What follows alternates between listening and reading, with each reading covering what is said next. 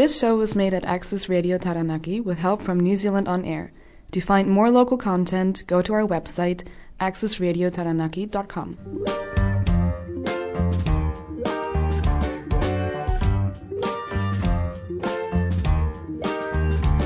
Kia ora tātou. You're listening to the Sugarloafing Artscast on Access Radio Taranaki 104.4 FM. Ko Michaela Nyman toko ingoa. My name is Michaela Nyman and I'm your host. Welcome. This show focuses on the arts and creativity in Taranaki and beyond. We aim to cover the diversity of arts from painting, literature, songwriting, theatre, pottery, poetry, sculpture, and how the creative arts contribute to our community, as well as our own sense of purpose and well-being. The Sugarloafing Artscast is generously supported by the Govett Brewster Art Gallery and Len Lai Centre. Stay tuned to find out more. So welcome to Access Radio Taranaki 104.4 FM. Today I'm going to talk to ceramic artist and potter Marita Green about her passion in art. But we are also going to talk about something which I think is needed for all artists, and that's the difficulty of actually pricing your own work and selling it. It's something most artists I know struggle with, and yet it's kind of, a necessary business skill that we all need. So welcome, Marita. Thank you very much. It's great to be here, Michaela. Lovely to have you. And I have, of course, looked into a bit what you have been doing lately, and most recently you were part of the Arts Trail. Yes, so that finished earlier in the month. It was held over 2 weekends. It's now coinciding with what used to be the Rhododendron Festival, now the Garden Festival. That's a really hectic time. It's a really busy time for me. It's the one time where my studio is open to the public, because otherwise I only ever sell through galleries. So it's an opportunity for me to meet my customers and have an interaction one-on-one with them, and also a really big opportunity for me to sell direct. Otherwise, normally there's a commission, or I sell wholesale to galleries, so it's an opportunity for me on that side of things as well. I was so looking forward to going on the Arts Trail, and then I got COVID, so bad timing. Bad timing. But at least I have you here now. Yeah. So how did it go this year compared to other years? Good. It's always hard for me to sort of quantify that. I think as a potter, we're really lucky at the moment because pottery is trendy. It's fashionable, apparently. I was potting before it got fashionable, so I just keep my head down and do what I've always done. It hasn't changed my practice in any way, but people seem to be a lot more aware of it, and there's a younger audience purchasing pottery, and it's a different kind of pottery that they're purchasing. Cool. So that's good. I think for potters this year, we all experienced a really positive sort of interaction with our buying public, which was great. I actually prepared myself a little bit better this year. Usually I leave my preparation a little bit late, so I had more stock. So that was great. It took me longer to sell out this time, so that's usually what happens. And I'm very grateful. I'm very humbled by that. Having said that, as a business person, I work very hard to maintain that relationship with an audience. I use Instagram. That's my platform for connecting with my audience. So, in between a bit of extra planning and preparation, I started in about September, and I've worked 7 days since September. So my first day off will be my birthday on the 23rd of December. That's always how it goes. So that's my holy grail that I hold in front of me. And so some really long hours, but you got to make hay while the sun's shining. And I love that idea that you're having your normal business relationship with galleries, but you actually want to meet, your customers. I'm one of those who goes and I buy cups from people who make them directly, 1 cup here and 1 cup there. I love the kind of eclectic collection rather than buying, 10 of the same kind. Or definitely, I think that shift is happening more across the board. I think younger people, certainly the generation below me, and I'm 50, don't have that same sort of everything has to match kind of thing that I was raised in, and buying the matching set of 6 cups and making sure you don't use dinner plates if they're chipped. I think that's all really gone by the wayside now, and people are really interested in buying directly from the maker because they have that experience then with the maker, and that is triggered whenever they either use the item or see the item hanging on the wall.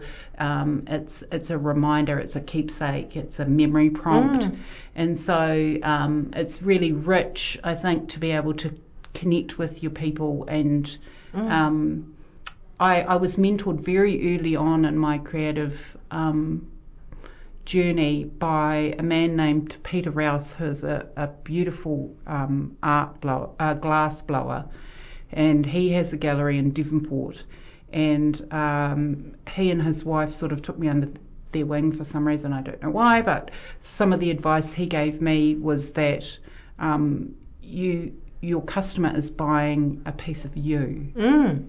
They're buying you. So in that sense, it's, I'm very respectful of the relationship I have with my customer, and hopefully some of that humility and respect that I have for them, and they're choosing to spend their money with me, that comes through in the work as well. Absolutely. So you have very functional ceramic items like cups and tumblers and bowls, which are beautiful, but each one of those is still able to tell a story through the form you've given them, the colors, how you have glazed them, and so forth. Can you talk a bit about that? Definitely. So my creative journey started in jewellery, and then as an interest, and that was how I met the Rouses. And then morphed into more textiles. I was very interested in fibre.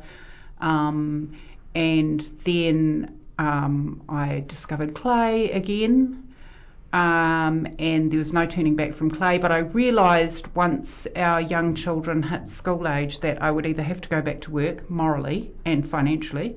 I would have to bring an income in one way or another, and that was at that time I was sculpting in clay, hand building sculpture, and it wasn't a financially viable direction.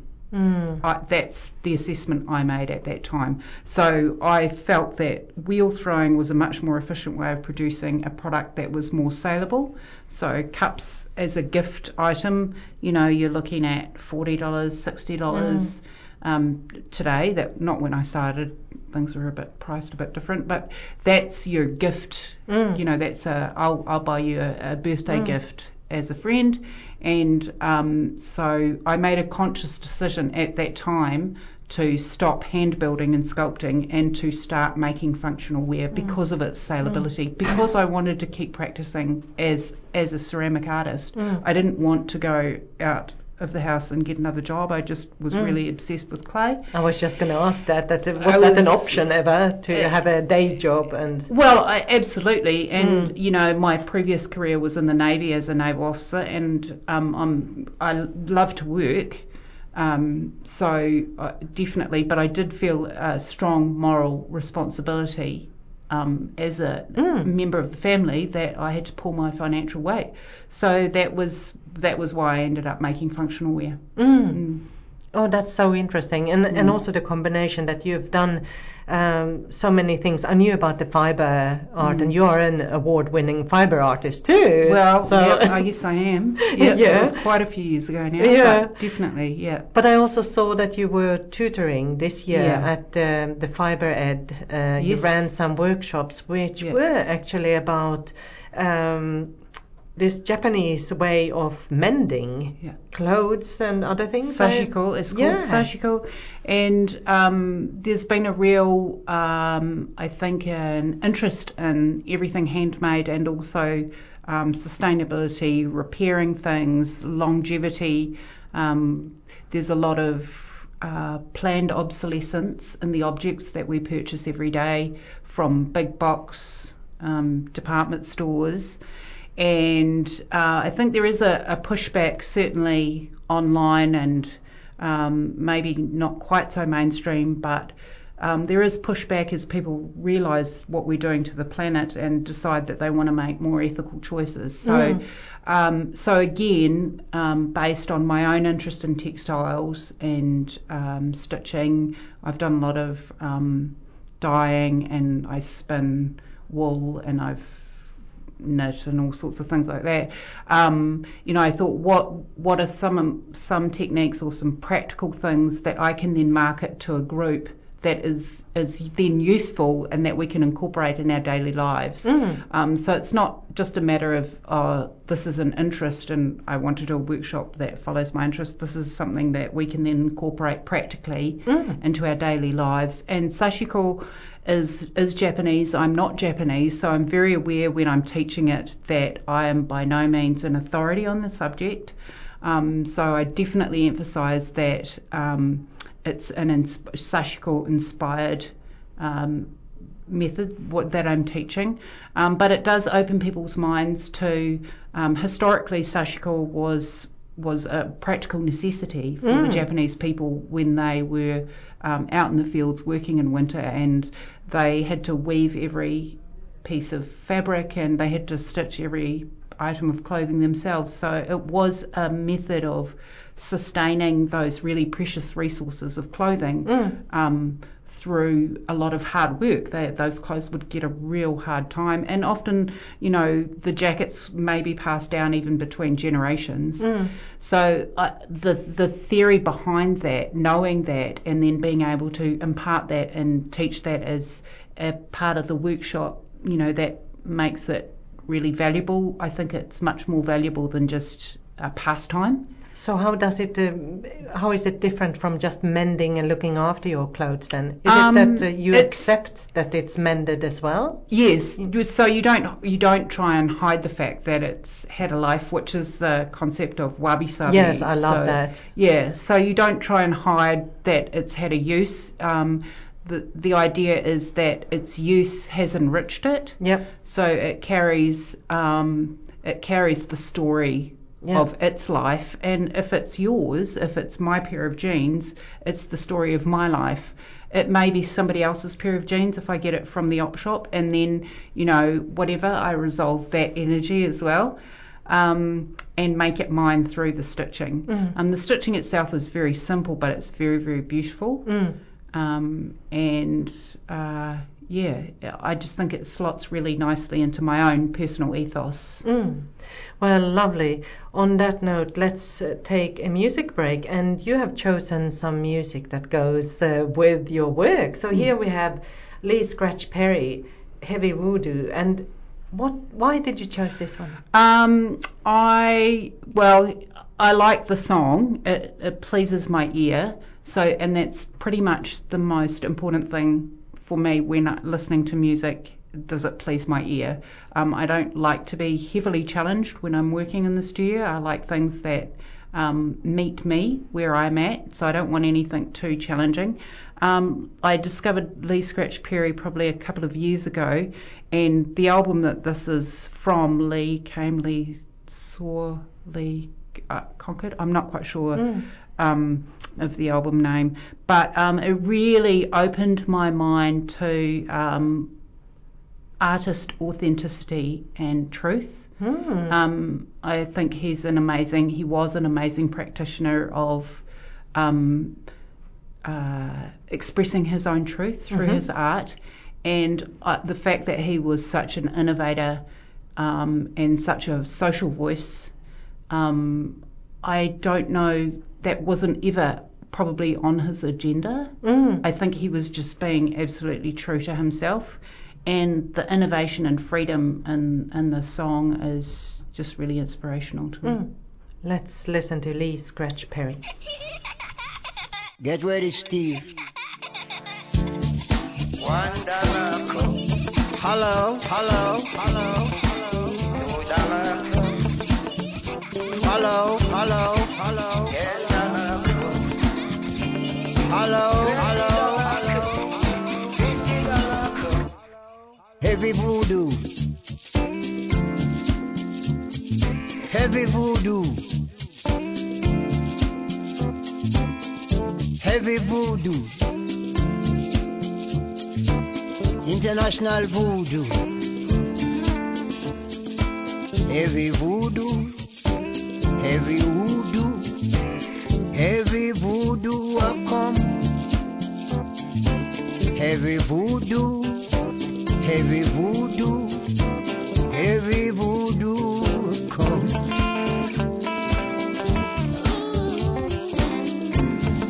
Heavy voodoo a come. Heavy voodoo a come.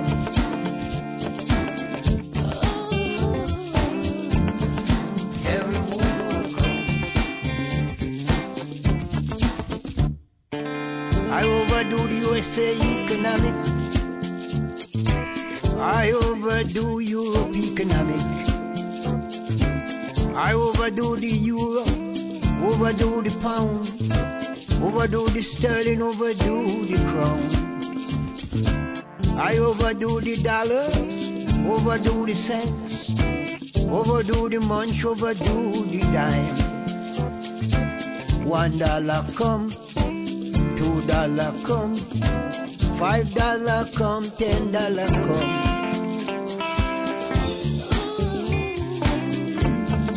Every voodoo come, every voodoo come.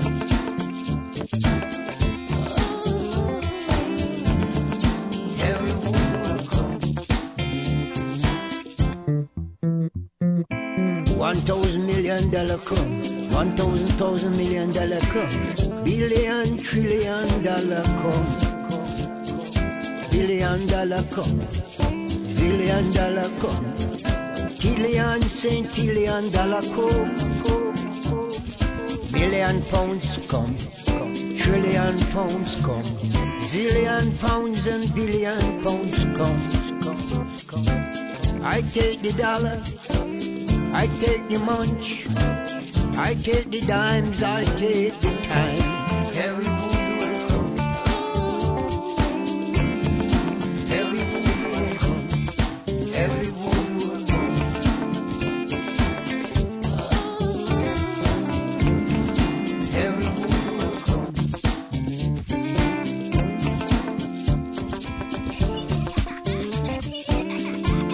Hello, hello, hello, hello.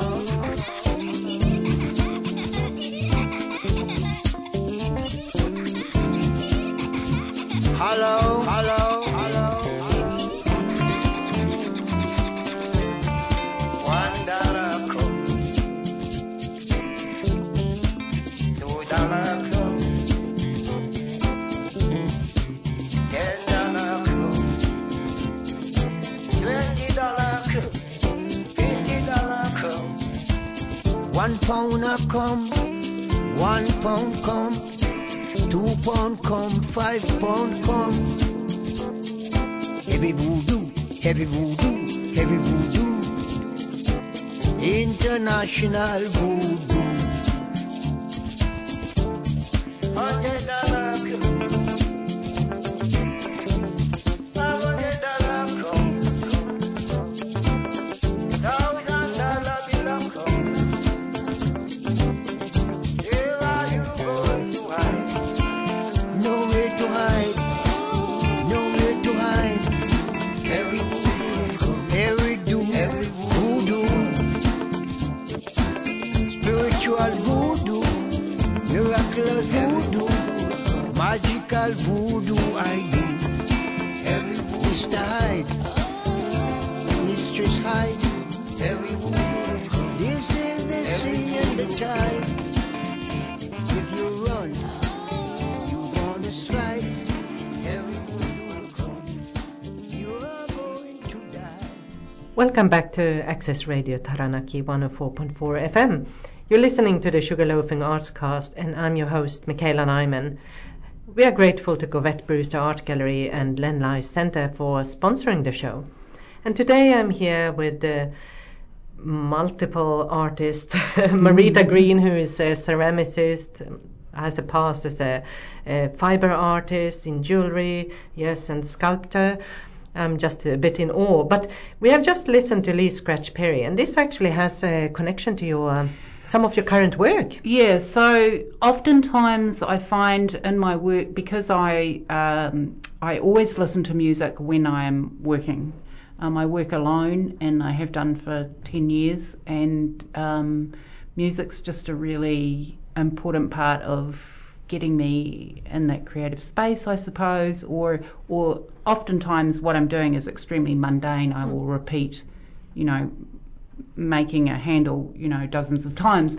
So it's a way to get through those sort of more manual or repetitive tasks.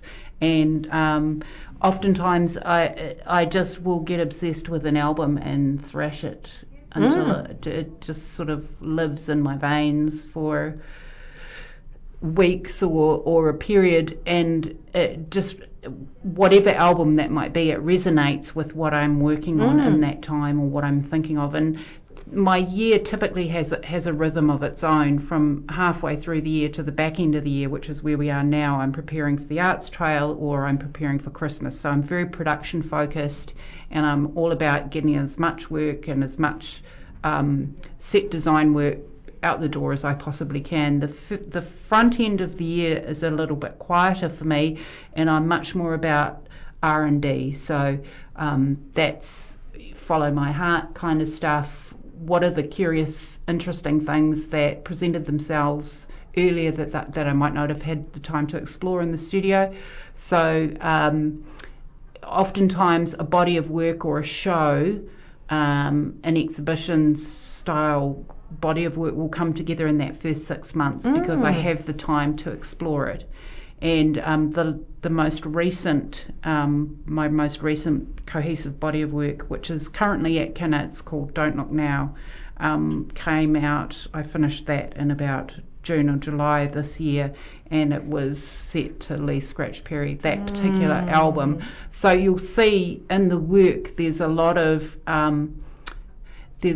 bright colour, there's a lot going on. There are repeated motifs, which Lee Scratch Perry is well known for his sampling and his so you'll see those common, he'll take a motif and sort of rap on it or develop it, and it will move through. And that's definitely the body of work that's up at Kinna at the moment. You'll see various icons or aspects that move through the body of work. I've seen your work. I actually have, I've loved some of your previous larger work, but I have to go back now that I've listened to it and actually look again. And you also have sampled some of the lyrics, from example, Amy Winehouse and others. The lyrics get stuck in my head, particularly if Kaboom, for example, is a lyric that is on the current body of work at Kinna from Lee Scratch Perry. It just, I think if you really immerse yourself in music, you really can feel a lot of things in the lyrics, not just the music. And Kaboom, it just says so much in such just a little tiny wee snippet. And one of the Amy Winehouse's album, I'm a recovering alcoholic myself, so to Back to Black it was a real sort of pivotal album for me when I was sort of in my early recovery, and she's just so pithy and so honest, and she's so hard on herself, and those things they spoke to me then, they speak to me now. And that album is just amazing. It is. And the line, what kind of fuckery is this? I do use swear words in my work and in my expression, but not for the sake of it. It's just a tool of expression. And Amy in that song uses what kind of fuckery is this? She's sort of made up this word fuckery, but we all understand it. It's very colloquial, and it's tongue-in-cheek, but it's tragic as well as being funny, and I think that really epitomises Amy. and it's something that I can really relate to too, because I often hide behind humour, and we all hide behind humour, hide our pain behind humour. And so it's sort of an ode to Amy, really. What kind of fuckery is this? And again, that line is she riffs on that line throughout the song. It changes, you know, what kind of fuckery are we? What kind of fuckery are you? You know, and yeah, no. Amazing. So, but your whole family actually seems to be very much arty and crafty, and so your husband is a knife maker. He's a knife maker. He is. He has a real job, a day job, thank goodness, because otherwise we'd all be starving. But he is a knife maker on the weekends, and I think if you, you know, for me, I'm self-taught, and I didn't come from a family of artists. I'm first generation from Dutch immigrants, and it was all about work. Yes. And there was no way I was ever going to take art at school, let alone be an artist, because you can never earn any money making being an artist, and that's kind of true. But so I don't come from this environment of creativity in the sense that it was all around me, although it was very much in me. And I think my own expression of how I practice my art or my creativity, I think in all aspects of life, however we manifesting, we give license to other people to manifest that as well. So if Mum's out in the studio making clay pots, then the kids are going to wander out and they're going to have a go at making clay pots too. And then Aaron's going to be like, well, she's in there making something, you know, I've always been interested in making this, that, or the other. And so we've all just sort of given each other license to explore and have fun. And knife making is what he's good at. I could not for the life of me make a knife like he makes it, because it requires an entirely different skill set and mindset. Yeah, he's... Yeah, I thought that was beautiful, but it was very funny because when we had twins, one of the presents I gave to my partner to get him out of the house and, you know, be allowed to do something more creative was a knife making course at the Learning Connection in Wellington. And it was Berner, who had go and get a spring from a car, and then you start, making hammering it, and making. We still have a very beautiful knife that is made from a spring from a car. Definitely. So Aaron when he started making, he used old files. So particularly the English steel, Chinese steel is not so good anymore, but the old English files that you could get at the op shop have got really good quality tool steel. So that's how he started. Yeah, and he purchases his steel plate in now, but he definitely started with basically upcycling. Yeah. Very cool. Yep, upcycling and reuse, and we'll come back to that, but I think that sustainability element is in everything you do by the sounds of it. So it definitely is. And so Betty Davis, not Betty Davis, but Betty Davis. Betty with a Y. Y, Don't call her no tramp. Where does that fit into your practice? I only discovered Betty Davis. This is a very recent musical discovery for me. Oh. Thank you, Spotify, for suggesting Betty Davis. And because I was going through like a sort of 1970s funk period in my listening, and she came up, and I looked on my Spotify screen, and it's Betty Davis, and I saw the album cover, and I'm like, she's either really contemporary. I couldn't tell. I couldn't position her in time. I couldn't tell if this was a throwback track to 1970 something, or if this had been released yesterday. I honestly, she mystified me, because she just sort of grabbed me. If I was a male, I would say she grabbed me by my but I don't have those. But it was like, and I said to my friend who's into music, I said to her, it's like my life is being divided into two. There's BC BB before Betty, and AD after AB after Betty. Oh, wow. Before and after, because I think she just was like, she's just so fierce and so ahead of her time and so authentic and progressive and musically insane. She just blew me away completely. And to answer my own question, I was listening to a track from 1971. Wow. And that's my birth year.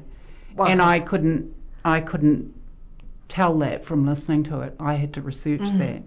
So I think, there are themes that she was singing about in 1971 that are still very, very current today. And part of me is like, man, we haven't made any progress. But part of me is like, wow, was just an amazing artist. And ahead of her time, absolutely. So ahead of her time. And also an embodiment of her art. So she was also a model and a black woman, and she had studied design and fashion, and so she was a real icon. She lived and breathed style, and she just really inspired me. Let's listen to Betty Davis with Why. Don't call her no tramp.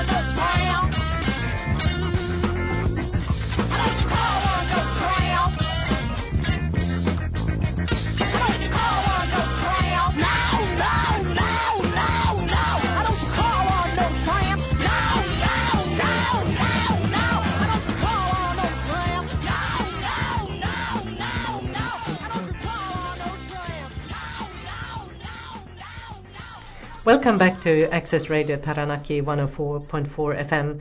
You're listening to the Sugarloafing Artscast, and I'm your host, Michaela Nyman. Thanks to Govette Brewster Art Gallery and Len Lye Center for sponsoring this show. And today I'm in the studio with Marita Green, and we are talking about ceramics and all kinds of style icons and interesting music from the 70s and what's contemporary and not, and also sustainability. And I think this is something then that we all need to get better at, but you seem to be practicing it in a lot of ways. We have talked about mending, making something new again, really, fashionable, even though it has been worn maybe in a couple of generations already. But the reason I got in touch with you was actually because I saw this little post on social media where you said, when buying from an artist maker, you are buying more than just an object. You are buying hundreds of hours of failures and experimentation. You are buying days, weeks and months of frustration and moments of pure joy. You aren't just buying a thing. You're buying a piece of heart, part of a soul, a moment of someone's life. Most importantly, you're buying the artist more time to do something they are passionate about. And I can't claim those words. I didn't write those words. I've tried to find the source, the original source, but I did acknowledge the source in the post, which was from another ceramicist overseas. They didn't write it either, so who knows who wrote it, but I just thought they were really true. Beautiful words. Yeah. I couldn't put it any better myself. And so, let's talk about the business of art then. How do you price your work? Because, you've managed to make a very business-minded decision about continuing with your passion, but in a way and form that makes it financially sustainable and viable, so you can actually provide for your family. What is your advice to someone then starting out? Well, there are lots of methods. There are lots of formulae. The best, and I'll discuss this very briefly because it's quite complex. Basically, you figure out how many pieces you can produce, say, in a week. That's my little time slot that I work on. How many can I produce and make from start to finish and sell? Okay, so in a week, if that's 40 hours, and I can make, just for argument's sake, 40 pieces, and I need to earn whatever, $1,000 that week or $800 that week, then what do I need to charge? So I divide that, and that gives me, I divide my weekly wage by the number of units, and that will give me what I need to sell that unit for, if that makes any sense. Yeah, absolutely. So what happens then when all the materials, the cost of various things eat up that? Right, so that you need to be fairly good at having a realistic accounting head on your shoulders to figure all of your costs out. And obviously there are things like overheads. There are a lot of overheads in my business. There's a lot of equipment, there's space. So that's I have a sense of that because I've done it for so long. I have a sense of what I have to shoot for per week to make it work. The other method, which is another very realistic method, is if I'm selling a cup, what are the other potters selling their cups for? And that often doesn't account for your time. It just sets you alongside what everyone else is doing. So for me, I've found that a consumer will pay up to a certain amount, say for a cup, if it's marketed well and it's got a kick-ass design. I just said that word. If it's got a really good design, obviously you can charge a premium. If you've got a brand, you can charge a premium. It's certainly an imperfect calculation because I take all of those things into account. But you also seem to deliver to a number of galleries, and so how did you arrive at, in the beginning it must have been a fairly small output, and then you come up against, you're still just one person, right? You still have to do and deliver, and then you're branching out and targeting more galleries because there are only so many cups I can have in my cupboard. Right. So the thing is, for me, for a long life as a maker, is innovation and constantly changing design. Now, I know a lot of potters are doing similar things to what they have been doing for quite a while. That's just not my model because I'm not made that way, and I certainly don't fault that in any way. It's just not the way I'm wired. So for me, I like newness and change. So I will have the same customers coming back, but they'll be buying different things. So you can either have different customers buying the same things or the same customers buying different things. So that's what I do. Also, at the start, obviously, my business grew organically and very, very slowly. I have had employees over in the past. I've found that that didn't work for me and in my practice. I have to keep it small, but there is a physical limit as to the number of pieces that I can make. So the only way I can make more money is if I can't physically make more pots, I have to be able to charge more per unit, or I have to be able to make that pot faster. And my work is very labour intensive because I have very complex surfaces, and that sets my work aside from pretty much every other potter in the country. I don't just make the pot and glaze it. So I have some very complex things happening on the surfaces of the pots, which are very labour intensive. It means that I do have consistent sales because my work is unusual in that it's not the normal. But it means that my per unit, my hourly rate is pretty abysmal.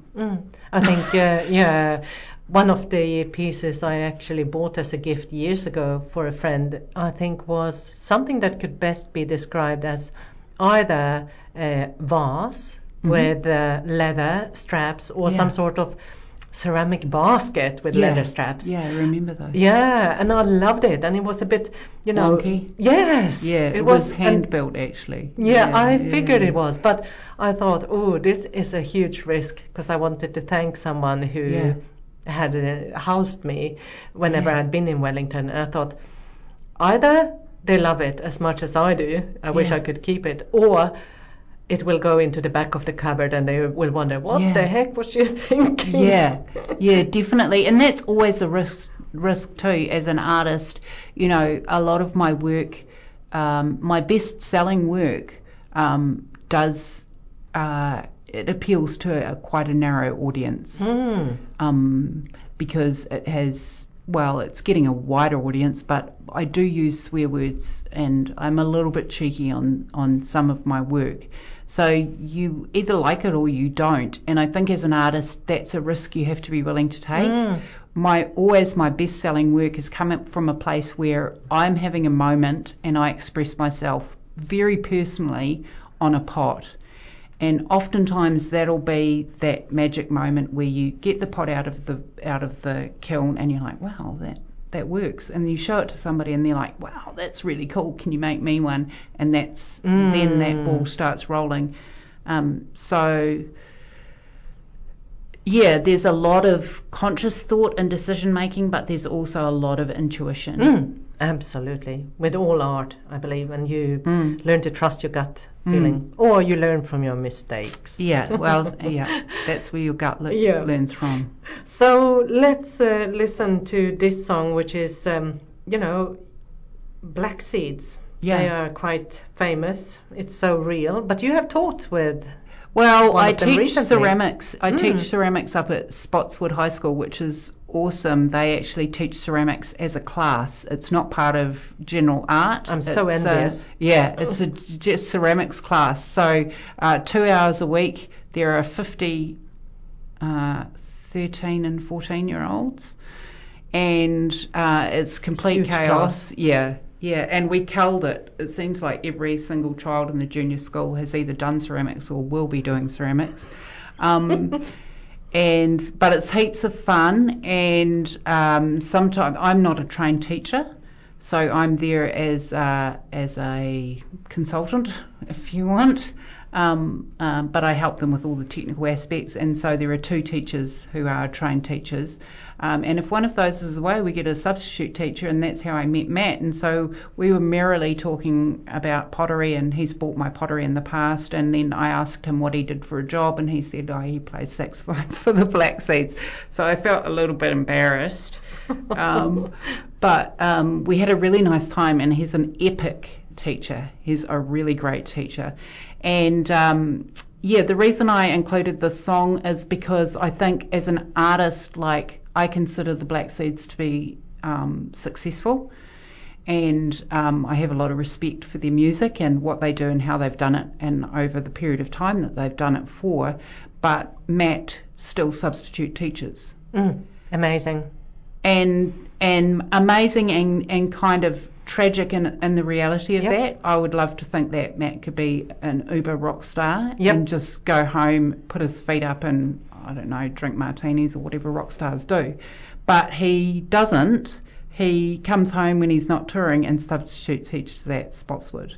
So it's great for the people at Spotswood and the kids at Spotswood. They're super lucky. But I think that is a real testimony to arts and what that means to be a working artist in the country of Aotearoa, is that we do have to have another gig, or we have to have another source of income, because we can't. It's very difficult to live off of our art. Yep, it absolutely is. No, reality check. Yeah. So thank you, Matt. Shout out, Matt. Shout out for you, and this is It's So Real by Black Seeds.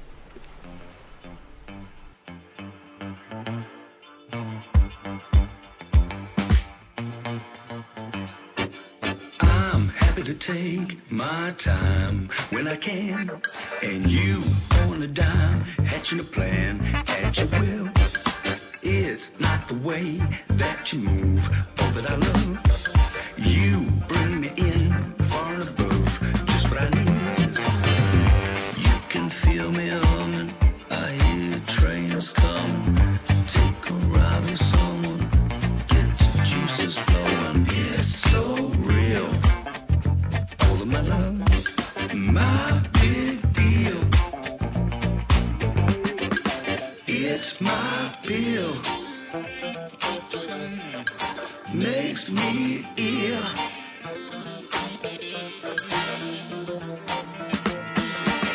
It's not your friends all the way that you could. Yes, I'm your fan. Can you sign here in my book? It's not your friends all the way that you could. Yes, I'm your fan. Can you sign here in my book? It's so real. All of my love, my big deal. It's my bill. Hey, makes me ill.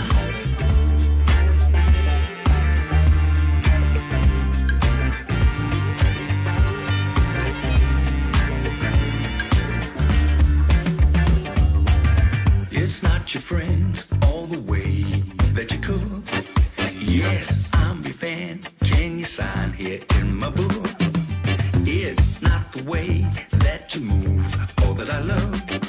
You bring me in far and above, just what I need. I'm happy to take my time when I can, and you always on a dime, hatching a plan. It's not the way that you move, know that I love. You bring me in far and above, just what I need. You can feel me humming, I hear trains coming. Take a ride with someone who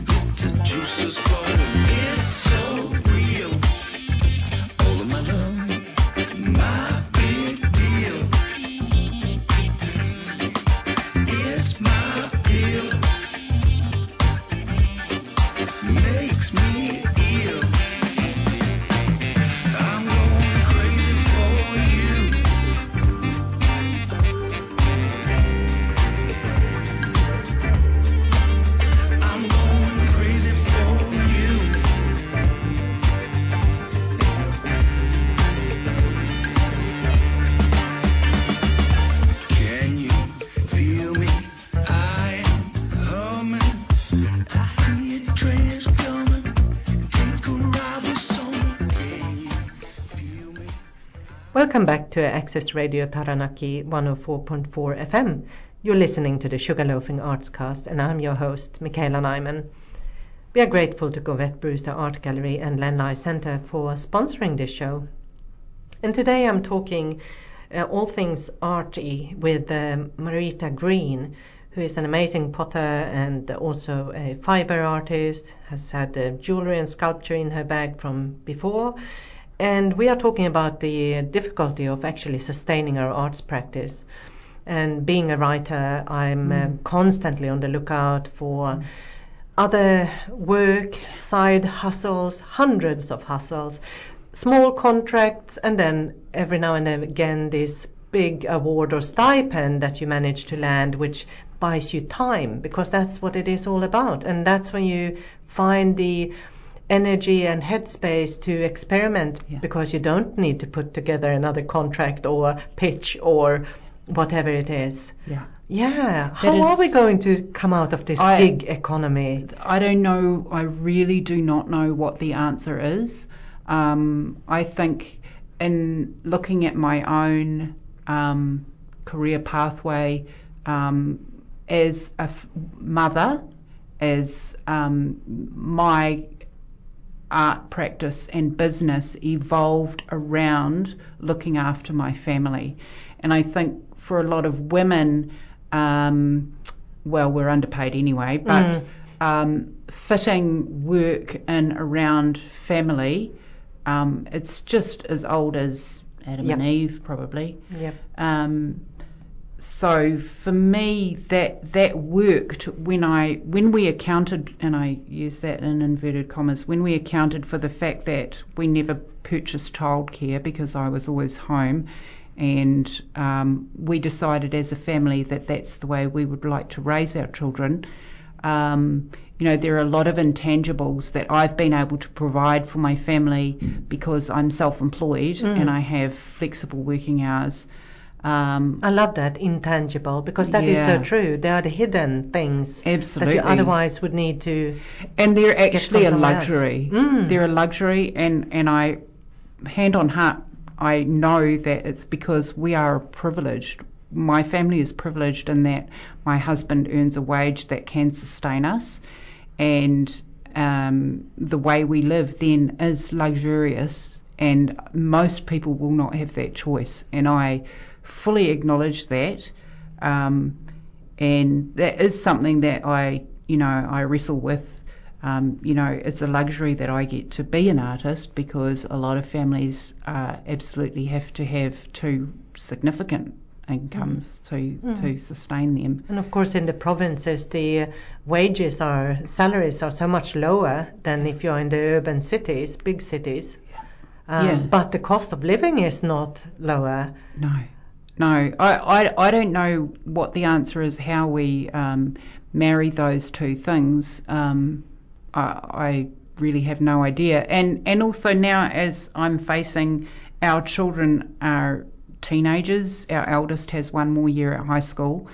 So those intangible returns from my from my work, they're going to be out the door when my children turn 18. Then, I have to face that question again: is what I'm doing, because I'm personally feel quite responsible. Is what I'm doing, is that morally right, or am I just being an indulgent, ego-driven, self-possessed artist? So I could definitely earn more money stocking shelves at the warehouse. But don't you think that there is something, the value of making the art and the art itself that you put out, that provides both functional and enjoyment for I others? think that I have asked myself that question many a time. I get joy from your art. Right, but it does still feel quite indulgent. It does to me feel like I am indulging myself. under the guise of bringing you joy. But you are also teaching, so you are sharing the skills you have acquired. Exactly. And so I've always, that was the way we were raised too. I've always really made a point of trying to give back. So me too. As an artist, I've taught from kindergarten in the children's classes all the way through to high school, countless volunteer hours.